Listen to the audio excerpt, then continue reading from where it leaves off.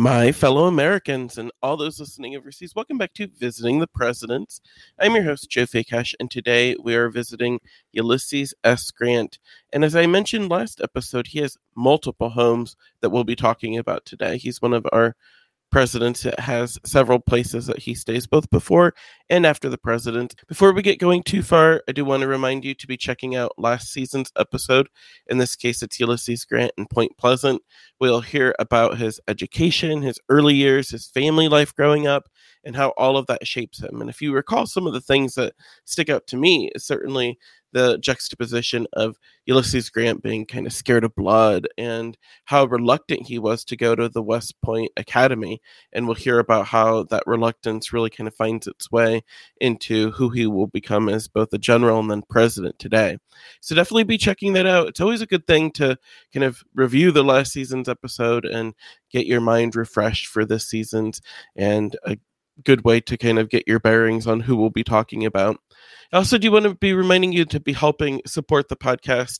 I've been very gratified in the last few weeks to see more and more people finding their way to the podcast. It still is a huge effort. Any funds that you can help provide would be very gratefully accepted at this point. I'm in the throes of travels for the summer. I'll be giving you an update on my summer travels here in a few weeks, just to give you a sense of all of the different places that I'm going to. But anything that you can do to help either get the word out by liking and subscribing on the social media platforms, helping to write a review on the podcast platform that you're listening to, and then, of course, financial support. And you can find that button on the website, and you can find it in the show notes. And all of those funds will be put to great use. Those who've already helped to donate to Visiting the President are Sammy and Tom Fakehash, Nancy and Terry Workamp, Debbie and Dennis Fakehash, Harvey and Casey Hyman, Connie and Adam Luck, Jim and Catherine Hyman, Gail Rittenhouse, Sean and Liz Jones, Stephen Gilroy, Kurt Dion, AJ Mira, April McKenzie, Matt and Megan Hochstetler, Caitlin Callahan, Brittany and Keith Mellon, Jim and Laurel Brayler, Eric Engartner, Patricia Argentina, Kara Steiner, Jamie and Ted Wilson, and Andrew Alexander. I also did want to shout out a few people who helped me in this most recent travel in terms of giving me a place to stay, which is gratefully accepted, especially when I'm all over the place. So Candy Davis and her husband, Ben Phelps, who I stayed with when I was in Smithfield, Virginia, along with Candy's twin, Mandy Davis Seldom-Ridge. Candy and Mandy and I were in the same hall my freshman year at Ohio State, and then we stayed friends throughout those 4 years, and thankfully we've stayed in touch ever since. And so it was really great getting to catch up with them, and I loved being able to stay in their home that dates back to the 1750s, which was incredible just to go around. Candy's husband is a history teacher, and so he took me around the basement of the house just to see some of the different features of that historical period. I also wanted to shout out my great friend Lana Demers and her boyfriend Craig Hunter, who put me up in Reston, Virginia. It was awesome being able to go in and out of Reston to Washington, D.C. Lana has been a big supporter of the podcast from the jump. Craig is the person whose music you hear at the beginning of the episode, and so big thank you to both of them. Where we had left off with Ulysses, he was a bit of a ne'er-do-well, struggling to keep a job and provide for his family, and starting to ebb towards the Republican Party in terms of his politics. He took a job reluctantly at his father's leather goods store in Galena. And you'll remember that he had a real aversion to any kind of animal blood. He worked for his brothers, his younger brothers, which was a big humiliation for him. And his Mexican-American war experience started to feel like a real distant memory. He was having to do anything to keep his family afloat, but nothing that was really measuring up to the talent that he had evinced when he was at West Point. In 1860, he voted for Abraham Lincoln, believing that Lincoln could keep the country unified. After his election, and as the war started to look inevitable, Grant requested to recommission from the army, but never hears back. So he started gathering volunteers from his town in Galena, Illinois, and by June was appointed colonel of the 21st Illinois Infantry. 2 years later, he would be brigadier general. In February 1862, he'll have one of his first big victories at Fort Donelson, where he'll capture it for the Union, one of the first major victories for the Union Army overall. And he'll establish his legacy with his command to the defeated Confederate Governor Simon Buckner, where he says no terms except unconditional and immediate surrender will be accepted. which will earn him the nickname Unconditional Surrender Grant. He was promoted to Major General, and 2 months later will pick up another major victory at Shiloh, starting to push the Confederates out of Tennessee. In June and July of 1863, Grant will lay siege to Vicksburg, Mississippi, blockading the town and nearly starving everyone to death. His victory will cut off the Mississippi River for the Confederacy, effectively ending the fighting or potential for retreat into Arkansas, Louisiana, and Texas. Grant was then promoted lieutenant general and then commander of the Union forces by March of 1864. Grant will then begin a long pursuit of Lee through the Wilderness Campaign. By April of 1865, General Grant had Confederate General Robert E. Lee mostly surrounded, and he began communication to set the terms for their surrender. Grant and Lee had both attended West Point, and although they didn't know each other personally, Grant had personal respect and had remained magnanimous. And remember, in the Mexican-American War, he was really scarred by the mistreatment of the Mexican soldiers, and so that'll really assist him in terms of when he decides to set terms. He set an important message in not humiliating the surrendering Confederates or trying to kill them or put them up for treason, but allowed them to return home and take their horses with them. General Grant will receive a hero's welcome, including a brand new home in Galena, which we'll be talking about, a mansion in Philadelphia, and $100,000 raised by New Yorkers. He'll be named General of the Armies, the first commander since George Washington to hold that rank, and he will be named Secretary of War ad interim by President Johnson in 1867, but he'll resign to give the office back to Edwin Stanton, whom President Lincoln had appointed and who Johnson reviled, but Grant had some respect for. In an odd bit of trivia, you might know that Ulysses Grant and his wife Julia were supposed to be in the booth on the night that Abraham Lincoln was shot. And according to legend, Julia Dent was at lunch, and Julia had noticed this group of men who she thought were very odd looking and suspicious and gave her a very ill feeling. And then later in the day, when she and her husband begged off from having to sit in the same box with Mary Todd Lincoln, who Julia didn't really get along with, they were sneaking out of Washington to avoid embarrassing the president. But all of a sudden, out of nowhere, this man rides by the carriage and then turns around, whips around, and makes eye contact, glaring at the Grants. And later, she claimed that that was John Wilkes Booth. We'll turn our attention next to the loves of Ulysses Grant's life. He was not much of a ladies' man growing up, and it's believed that he had a very kind of functional approach to his sex life, where he didn't get too emotionally charged by the idea of going around with multiple women or sleeping with multiple women. He saw that as one thing that he had to do in order to have children, and it wasn't something that he derived a lot of pleasure for. And so, something just to point out. Throughout his entire life, Ulysses Grant only had eyes for his wife, Julia, and this is where you can insert your aw. Julia Boggs Dent was born in St. Louis at Whitehaven Plantation, one of the homes we'll be talking about, to Colonel Frederick and Ellen Dent. Her father was a plantation owner and merchant, and Julia was raised in finery and attended a private school where she was good at painting and singing. She was always described as friendly, but she also had crossed eyes that caused her to squint, and she was always self-conscious about those eyes. Julia met Ulysses when her brother brought home his West Point classmate. One day they were driving a carriage together near Whitehaven, and the creek was rising. Ulysses was ready to chance it, but Julia was nervous, and she clung to his arm, saying, "I'm going to cling to you no matter what happens."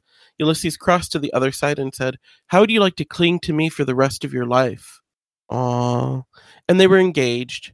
Neither set of parents approved of this union, as the Dents thought that Ulysses' life as a soldier looked pretty bleak, and the Grants were opposed to anybody who was from a slaveholding family, and that the Dents seemed to prosper from slaveholding and thought nothing of it. They refused to attend the wedding.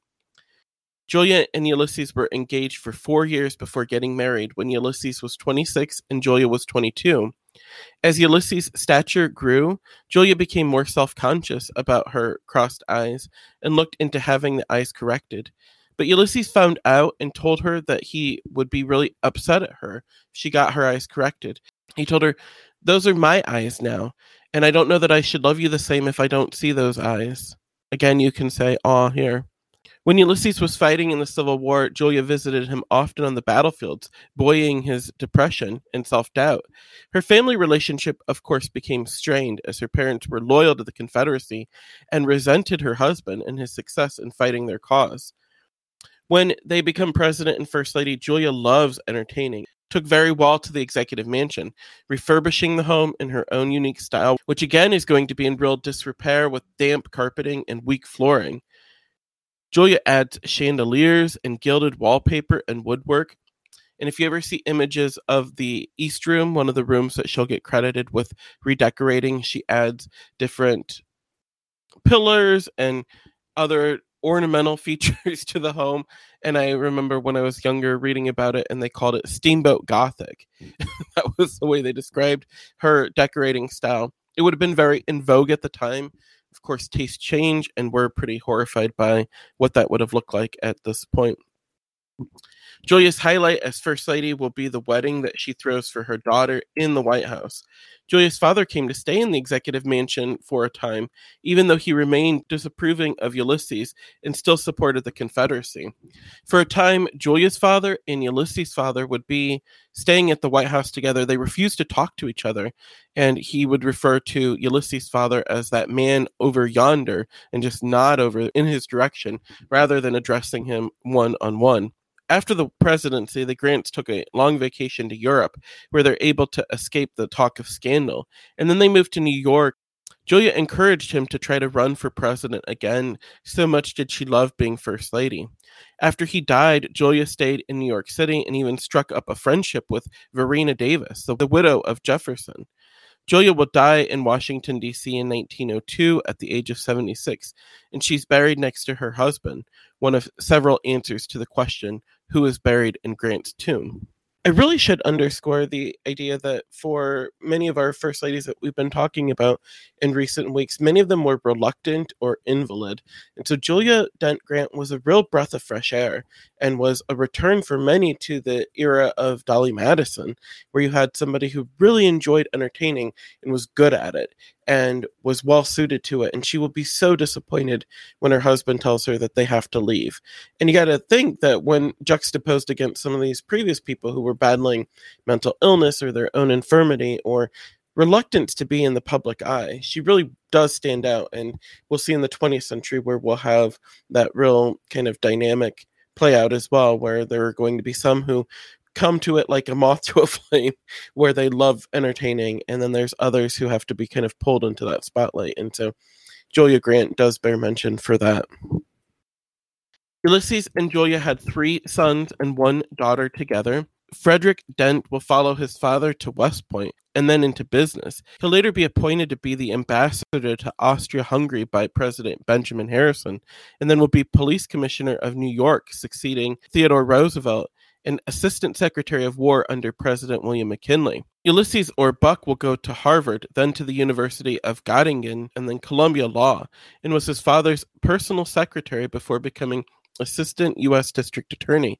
He'll practice law and then move to San Diego, where he'll run for the Senate in 1899. It'll be Buck and his business practices, however, who will bring Ulysses into the business venture that will prove his economic ruin, and we'll be talking about that more in season 3. We'll also be talking about it a little bit later today when we talk about him having to move into the cottage. Ellen, or Nellie, is the one who gets married in the executive mansion to a wealthy Englishman. They do later get divorced, and then Jesse Root will study engineering at Cornell and move to California, where he helps to develop the town of Tijuana. He became a Democrat and was suggested as a presidential candidate in 1908. In terms of being a father, Ulysses is going to be one of the presidents that Joshua Kendall has outlined as a playful dad, where Ulysses and Theodore Roosevelt were very one-on-one with their children and like the rough and tumble, thought it developed them into growing men. They were also, in both cases, very easy in terms of disciplining their children. They weren't big yellers or anything of the sort. And that, of course, has people's criticism during that time period. One of the funny stories that I found was that when Ulysses was working in Galena, he and his toddler Jesse would play this little scene out every day where the little boy would greet Ulysses as he would go up the steps to the home saying, "Mister, do you want to fight?" And Ulysses would respond, "I am a man of peace, but I will not be hectored by a person of your size."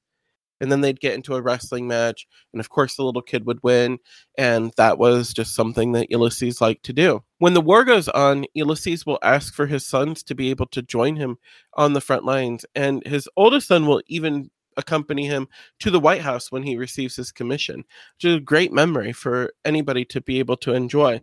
But all of the children, other than the daughter, had memories of being in camp and being supported by soldiers and really getting to see their father in this kind of heroism. Maybe few of our other presidents really have an opportunity to show to their children. Another funny story that I came across was when Ulysses and Julia would send their kids away to boarding school.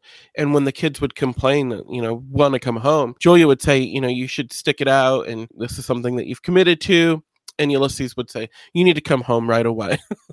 When I went away to Ohio State, I remember how hard it was for the first few weeks and, being the first in my family to go away to college. And my parents never once were like, oh, you should come home now. I think it would have been a very different story. Instead, most parents are going to say, like, stick it out. But just to give you an idea of the kind of dad that Ulysses really was. When the Republicans meet in Chicago in 1868, there was no other candidate but Ulysses Grant, who both parties had tried to attract to their ranks. Ulysses was the hero of the Civil War and second only to Abraham Lincoln in the nation's estimation. He'll be nominated unanimously on the first ballot. The Speaker of the House, Schuyler Colfax from Indiana, was chosen to be his running mate. The Republicans mainly endorsed what was called a radical Republican platform. And if you remember in the previous two episodes, I always want to make clear that that's what they called themselves. That was the wing of the Republican Party. The Democratic Party was in complete disarray, and they nominated the chair of the convention, Horatio Seymour, who was serving as the governor of New York. Seymour had kept the state running throughout the Civil War, but he was critical of Abraham Lincoln for his extending his executive powers. Grant and the Republicans knew that Grant had only to keep quiet and would likely win election easily, but there was little known about his life and decision-making ability before the war. Grant's response to being nominated was simply, "Let us have peace," a tonic that would resonate with the Americans divided for 8 years, and it becomes his campaign slogan. Seymour's running mate, Senator Preston Blair, was active on the campaign trail, and he angered many by defending the South. So Seymour was quite distracted trying to undo the damage of his running mate.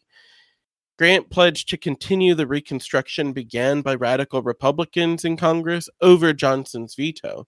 Republicans spread stories about insanity being in Horatio Seymour's blood, and they tarred all Democrats with what they called the bloody shirt, reminding voters that they were the party who brought on the rebellion.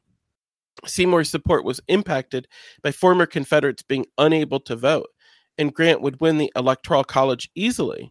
The popular vote was close, however, even with 3 states, Virginia, Texas, and Mississippi, being unable to vote. I always show this to my students.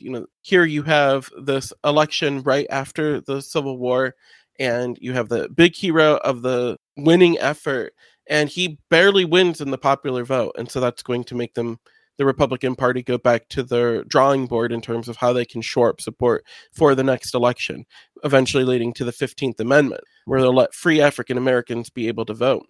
Ulysses Grant's presidency today is best known for its major scandals, the Credit Mobilier and the Whiskey Ring being the most infamous.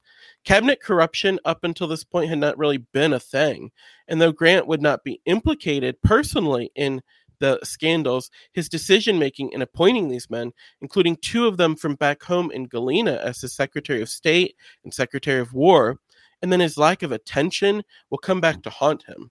He will be the youngest president when he takes the oath of office. He'll be just 46 years old, since surpassed by Theodore Roosevelt, John F. Kennedy, Barack Obama, Bill Clinton. But again, his Civil War experience was what was sought to kind of win the day. And here Americans are going to learn in real time that does have its limitations. He also has this idea of the president as like prime minister. And going back to the period before the Civil War, we just had two presidents in Abraham Lincoln and Andrew Johnson who were going to be much more active in terms of expressing their own positions on different pieces of legislation. Whereas Ulysses Grant really wanted to defer in all ways to Congress, letting the people decide through their elected representatives what they wanted to go on. In the Credit Mobier crisis, the company was taking profits from the Union Pacific Railroad, and they sought to bribe members of Congress by selling their shares at a deep reduction in order to avoid investigations. In the whiskey ring, federal officers and distillers were taking the taxes on whiskey and diverting it to their own accounts. In both cases, Grant will try to punish those responsible, but then he'll be horrified at how far up it will go and that it will include people that he trusted. Two gold speculators, Jay Gould and James Fisk, used their connection to Grant's brother-in-law and thus his access to Grant to drive up gold prices and make it appear that they had his endorsement. Grant is also known for Reconstruction continuing on his watch, and he had a mixed record in terms of effectiveness, where he'll be responsible for helping to dismantle the Freedmen's Bureau, but also threatened to send federal troops into states that might deny the right to vote for freed blacks. In my season 1 episode, I did get a lot of pushback on the idea that I see Grant as kind of a failure in terms of his policies in Reconstruction. And one of the biggest things that people will point to is his action regarding the Ku Klux Klan, but even that I consider to be a bit of a question mark. There will be mass arrests that are going to be authorized, particularly in South Carolina, where he'll suspend the writ of habeas corpus to try to rout out Ku Klux Klan members and other white terrorists in 9 counties in that state. But what it does is force those men to go underground, to kind of disperse and keep quiet for a time. But it also gives them the time, the leniency to go and pursue other means. And so we'll see them not disappear, but rather just change their tactics. And because so few of them will actually be prosecuted, there will not be that real recourse against the Ku Klux Klan and these other groups that you might want or expect from a president. And after that, he kind of goes back to looking the other way. The Civil Rights Act of 1875 will give the full and equal enjoyment of the accommodations, advantages, facilities, and privileges of inns, public conveyances of land or water, theaters, and other places of public amusement, but then be ruled unconstitutional by the Supreme Court, and the president does nothing to enforce it. And so that is going to be, again, where I have this kind of mixed view on Ulysses Grant. I do understand he's going through this revitalization. This is his 200th year, and there's all sorts of new information about him. And I'm willing to read it. I'm willing to see the complete record, but I do think we have to be kind of completely balanced in terms of how we approach the successes and the failures. So on the one hand, he does do more than what he had seen in his predecessor, and certainly, to my mind, a little bit more than what we'll see in next week's feature. But, you know, during a time when we're seeing the complete fortunes of African Americans being hung in the balance, it is disheartening to see the president be distracted and defer to Congress and let the organizations in the South that are active at that time kind of dictate what the policy is going to be for Southerners. And we'll see the results of that 40 years of real terror that are going to spread out across the southern states. And Ulysses Grant, to my mind, bears some of that responsibility. Grant also deals with the Panic of 1873, which will lead to a 5-year-long depression brought on by overextending the railroads, the insurance industry being devastated after the Chicago Fire of 1871, and then other major disasters. Millions will be unemployed and thousands of businesses will fail. And again, this is a time where the president and the executive branch and the federal government really didn't have a means to respond to these economic crises. This just was not what the federal government was there for. And increasingly, people are going to start saying, like, well, we need some relief. And again, that's where Ulysses Grant is going to shoulder a lot of the blame at this time when he didn't cause it, but certainly doesn't do anything to respond to it. Grant had stood for re-election before the whiskey ring was revealed, and he was renominated without any opposition. His vice president, Schuyler Colfax, was not renominated due to his participation in the Credit Mobier crisis, and he'll be replaced by Senator Henry Wilson of Massachusetts. Grant's opponent in the general election was Horace Greeley, the editor and founder of the New Yorker and the New York Tribune, and an outspoken critic of pacifying the southern states in the pre-war. Anti-Grant Republicans, calling themselves liberal Republicans, will meet and nominate Horace Greeley, and the Democrats are in such disarray that they don't field their own nominee, and they simply endorse Greeley as someone who could defeat Grant. Neither Grant or Greeley inspired any confidence in the American people, and Grant won't campaign, much as he did in 1868, allowing his surrogates to do the campaigning for him. He will not answer, notably, to any of the corruption charges. He'll win the election about 56% to 44%, largely still based on his Civil War heroism. Remarkably, when he ends his second term, there are people who are talking about renominating him. And in 1880, he really does think he could be a nominee again. That's how popular he is.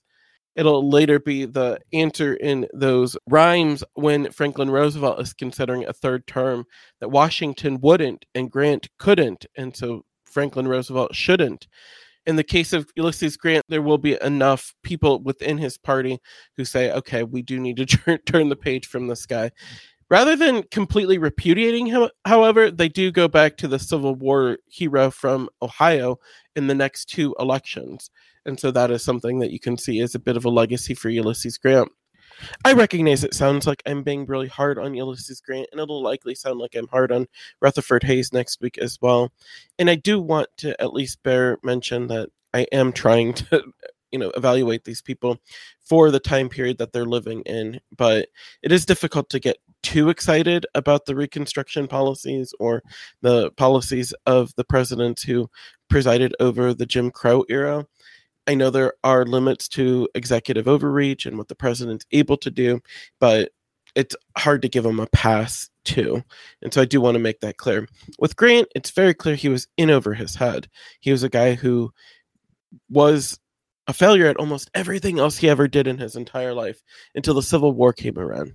And that is going to pluck him from obscurity, give him a real beautiful moment in our nation's history. And had he not gone into the White House, it's likely that's all we would talk about. We would talk about this great man, a Cincinnatus of our day. Instead, he becomes president and is in over his head. And despite well intentions and being a good person, that is going to be where we have to be very clear that you can be a good person and a bad president. And we have a lot of those guys who we're talking about in previous weeks and in the weeks to come. In terms of Grant's time in the executive mansion, we already talked about Ulysses and Julia having redecorated the executive mansion floor, certainly taking their taste into the public rooms on the main floor. They're also going to be, as I talked about with Ulysses being one of our youngest presidents, they're going to still have children in the executive mansion, and so that will be something that they have to consider.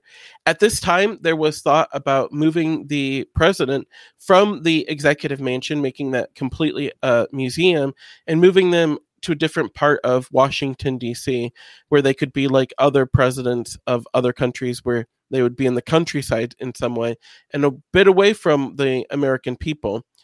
And the president and Julia kind of endorse this plan, certainly any relief from the situation in the executive mansion, where remember, you're also sharing your main floor, the floor that you're living on, with your offices. And so people could show up at any hour.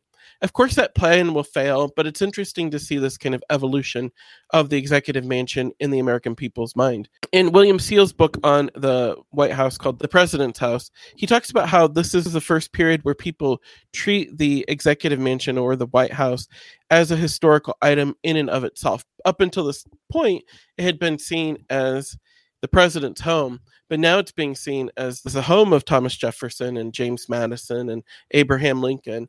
And so more and more people are starting to look at the executive mansion, not just as the residence of their current occupant, but as this place that you can access other parts of history. And so that does change our kind of understanding of the home. The Grants entertained quite lavishly, and that's one of the main reasons that Julia has a hard time leaving, where they will have much more parties than previous occupants. Again, he is much more in it for the ceremonial position that he thought the president had. One of the interesting stories about their occupying the executive mansion is every evening they would go into the Red Room, and people who had a certain position in Washington could show up and be led into the Red Room and get to talk to the president and first lady. On Saturdays, they would receive people, and they would have all of the Washington show up and go through the home. And this was the first time that they opened up the executive mansion to strangers on the street. But if you came between 10 and 3, you would be shown into the state floor and you'd be able to look around. Of course, there are people who were souvenir hunters and were picking at the walls and trying to steal the different pieces off the chandelier. But that was going to happen.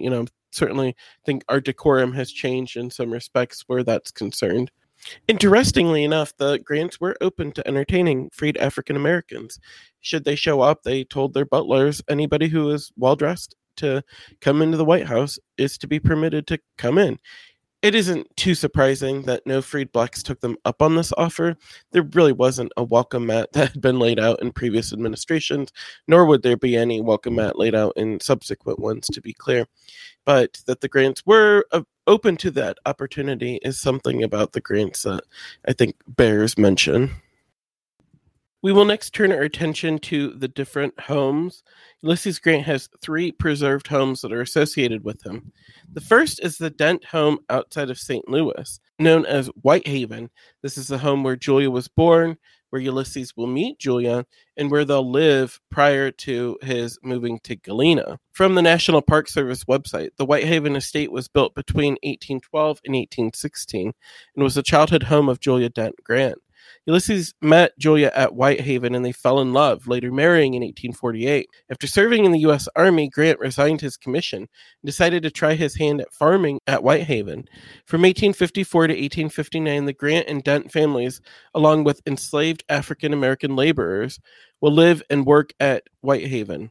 Grant purchased the property after the Civil War and hired a caretaker to live at the main house and manage the farms. The Grants considered retiring to Whitehaven at some point in time and continued to visit Whitehaven on a periodic basis after the Civil War. Their last visit to the home together was in 1883, and they owned the property until a few months before Ulysses died in July of 1885. So a few things there. Certainly the one that stands out is this idea of there being African-American laborers. Sometimes you see Grant referred to as a slaveholder, and there is some conjecture about that. He himself did not own the slaves, and it's very clear that his father-in-law knew that Ulysses would free them if he gave the slave or deeded the slave to Ulysses, and so that is a point of distinction among Grant individuals. And then the idea of them wanting to live in St. Louis or live at Whitehaven after their time in the presidency, it certainly was one of those options, but the idea that it was very hard for them to get to in later years is going to be one of the things that kind of drives them away. Now, I visited Whitehaven along with my friend Stephanie Gaskill. We went in May of 2016. This was right when I had first started visiting presidential sites. And Stephanie and my friend Lana Demers were both in St. Louis quite frequently. And so, of course, I was going to look to see if there were any presidential sites in the area. We went out to Whitehaven, where it has this very distinctive green color, which they're very defensive about. They say this was very fashionable at the time, believe it or not. And it is hard to believe when you go close. The one thing that stands out to me about Whitehaven is just that there wasn't a whole lot of furnishings there. The Grant furnishings are in other repositories or in other places right now. And so it was pretty quick to go through the home. It's a normal home from that time period, a farmhouse. They do have an extensive museum and gift shop, but in terms of the items within the home, so much of it is period appropriate, if not Grant particular items. And so that was something that really stood out to me about that. I do want to revisit at some point. I was still very early on in terms of my thinking about or trying to interpret these presidential sites. So I do think it's worth a revisit. The second home, and the one that is highlighted in the title today, is the home in Galena, Illinois. Ulysses and Julia had lived there right before the Civil War, where he was working at his father's tannery. And the city of Galena will purchase this new Italianate mansion at the top of the hill overlooking the town as a tribute to Ulysses' service when the war is over. The brick house had been built in 1860 for the former city clerk Alexander Jackson. The house had covered porches and a large parlor and study, a dining room, and several bedrooms upstairs for the sprawling Grant family.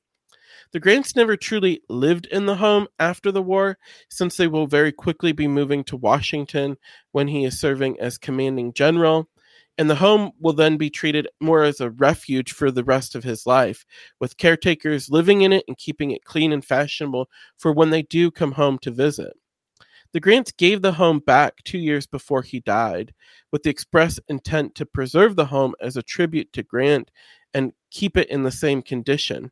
The costs were so high that the state of Illinois then took over stewardship in 1931, and they restored the home throughout the 1950s to be open to the public, with most of the Victorian furniture still in place, where it's now operated by the state of Illinois. What was remarkable to me about visiting, and I did this last summer, August of 2021, on my way back to Arizona, what was really remarkable is they don't have any scheduled tours. They just are running on a continuing basis every 15 minutes. And so you show up, and then within the next 15 minutes, there will be a guide that comes out and says, time to go inside. And they lead you from room to room. You're in and out in a pretty quick clip. The home is pretty cool. When you look at the images on the website, you'll see the furnishings are very much a lot of the gifts that the Grants received. And so you get a good sense of, first and foremost, what esteem the Grants were held in, but then also the care that the people of Galena have taken in terms of preserving this home, where they wanted it to be a showpiece for the Grants. They wanted it to be as comfortable as possible and as accommodating as possible. And so it really is both a private home for the Grants, but then also a public space for him to receive all of these guests that they were anticipating that the Grants would come into contact with in his years after the presidency. So it is pretty remarkable to see all of the different paintings on the walls. You have the Peacemaker painting that shows Grant meeting with William Tecumseh Sherman and President Lincoln. And then you have paintings of the president and his wife in various places throughout the house. A really cool library that you can access from both directions. Like I said, they do lead you through at a pretty quick pace, but I was able to get a lot of the good photos of the site, and it did look really comfortable. If this was opened as a bed and breakfast, it would be super nice to stay in, and you do kind of wonder if the Grants didn't rethink this in their years after the business venture fell through, that this would have been a nice place to go and hang out, where the people would have been willing to put up with the Grants and keep them in pretty posh surroundings, regardless of the economic shortcomings. One other notable feature is that it is free to access the home regardless of when you visit, and that was one of the kind of stipulations in this arrangement. And so you do get to go in and out of the house and get to see everything there. One other cool feature is they did have a mini kind of museum in the back of the house where they had other features of the home. They are also redoing the museum for the city of Galena that is associated with this, and so I would like to visit to see that.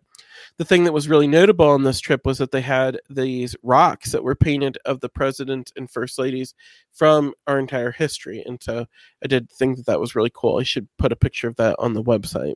There is another home that is associated with the Grants, and I found this through a blog called The Daytonian in Manhattan, where he finds the lost Grant home in Manhattan when the Grants are in the business venture after leaving Galena, after their European tour. And again, we'll be talking about his post-presidency in season 3, where there is a lot of stuff that will come out about Grant. He will suffer this huge economic failure and then find out that he is diagnosed with cancer and go completely into hyper mode in terms of getting his book written. And so I might more talk about this home when we talk in season 3 about the decline of Ulysses Grant, but he lives in this home on 66th Street between 5th and Madison Avenue. And if you're thinking geographically of Manhattan, it's a really nice area. And the home is going to be, again, a very beautiful home for the Grants to be able to receive all of these different people. And most had believed, as a former president and then with his various business ventures, that he was able to support himself. But as time goes along and his son gets him in this really shady dealing, it becomes very clear that the Grants can't afford it at all. Here's where they displayed all of the different items that Grant received from different cities and different countries when he goes on that European tour. And it's going to be in this house where he is going to be diagnosed with cancer and know that he has very limited time. I'll link to the article. It's a pretty interesting read of the Grant's time in this house, him having to kind of shuffle people sending him money to help him repay some of his debts. His friend Samuel Clemens or Mark Twain encouraging him to start writing his memoirs to kind of support his wife, and then the efforts people made to kind of keep them in good standing in that community where they're surrounded by the Vanderbilts and the Astors. But the home was torn down, and so there is a different building on that site, but I'll link to that on the website, and so definitely check that one out. The third home is the home where Grant will die, and again, we'll talk more about his death in season 3. And this is called Grant Cottage at Mount McGregor, where he is going to live for the last month of his life. The cottage is at the top of the mountain where the air was clear and the view was perfect. There was a hotel called Balmoral Hotel right next door, and the owner shamelessly claimed that he was thinking of the publicity Grant's imminent death might provide for the hotel. One room in the cottage was devoted to his editing for his memoirs, while another was for Grant to do much of the writing in as much comfort as he could maintain, given his condition. The bedroom had a chair where Grant needed to sleep upright for fear of choking. His asking to lay down signaled the end was near to his family.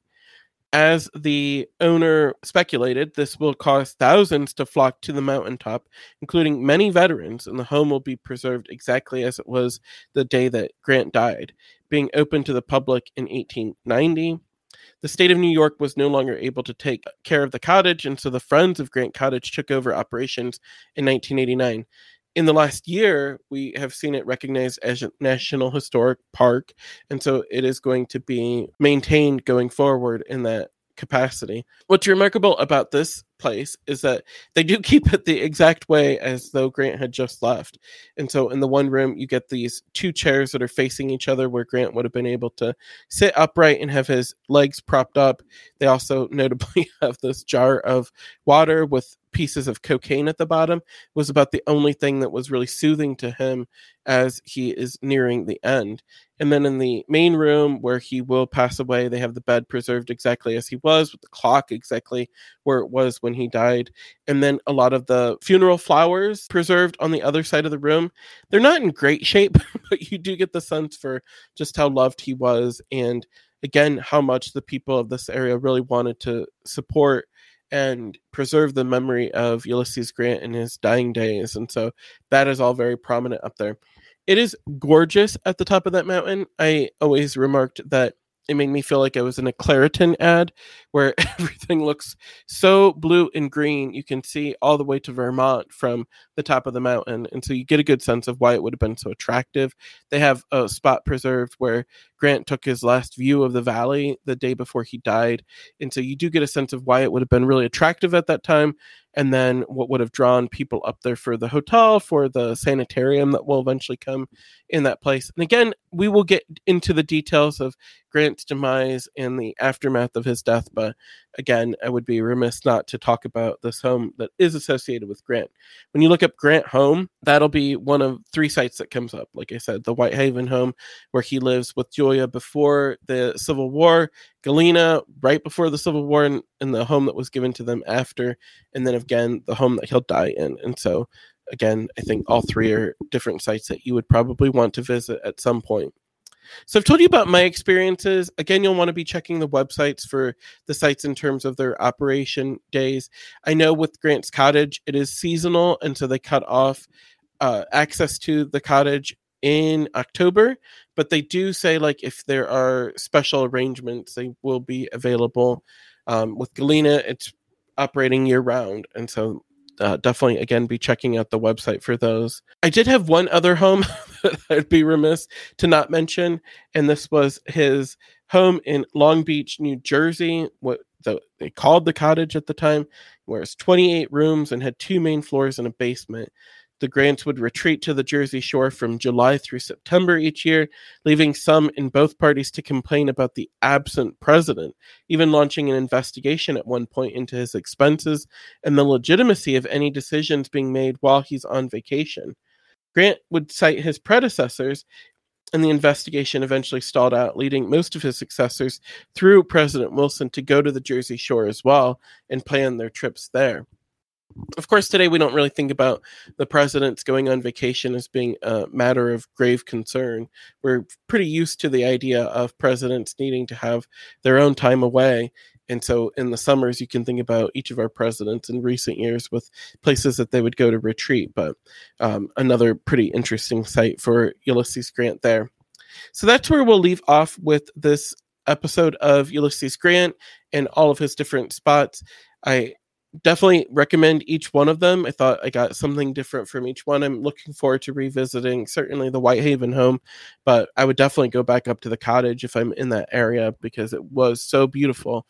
And I am interested to see once the national parks take over the site, just how that interpretation might change, but pretty interesting sites there as well. Next week, we will be getting into Rutherford Hayes and his iconic home in Fremont called Spiegel Grove. And his will be the first presidential home that will also have a presidential library right next door. So that will make it stick out in memory, as well as the fact that I have a personal connection. You'll hear all about my time at the Rutherford Hayes home next week when we visit Rutherford Hayes and Spiegel Grove. As always, you'll want to be checking out the website. You'll have recommended readings, links to other readings, especially this week where I linked to the Daytonian and Manhattan article on the Grant home in New York City. But then you can see all these other historic images, my own photos from the different sites that I visited, as well as a map. You have links to other books. For Ulysses Grant, the books that I am definitely recommending, the first is, of course, the Ron Chernow book, just called Grant, which is very fascinating and, again, I think a pretty balanced approach to Ulysses Grant. There's the personal memoirs of Ulysses Grant that he works on. It goes up right until the end of the Civil War, and so you don't get too much into his presidency. He is very favorable, of course, to his own position, but even now, the book is held up as one of the best accounts of strategizing for the military. They still hold it in pretty high esteem. You have H.W. Brands, a historian you've heard me in previous weeks recommend, but his book called The Man Who Saved the Union, Ulysses Grant in War and Peace. And then American Ulysses, A Life of Ulysses Grant from Ronald C. White. All season, I've been giving you content from The Complete Book of the U.S. Presidents by William de Gregorio, Away from the White House, Homes of the Presidents, Houses of the Presidents. And then I also have been supplementing that with The President's House from William Seal, and then Joshua Kendall's First Dads. And all of those are very highly recommended and give you some real information, as well as some information from kind of behind the scenes that I think is always interesting to kind of sprinkle throughout. As always, you can be helping to support the podcast through liking and subscribing on the various social media platforms, liking the social media content, sharing whatever you're able to, but sharing the episode, writing a review. I can't beg you enough to do that, as well as if you can, please consider supporting financially. All of that money will be going to great use here in the weeks to come. I'm planning another jaunt into New York and New England, and so any money will be greatly appreciated. As always, I am appreciative of the support that I've had to date, and I'm appreciating the increased content that more and more people are being able to access from the Visiting the Presidents. With that, I look forward to seeing you out there on the road as we continue to visit the presidents. See ya.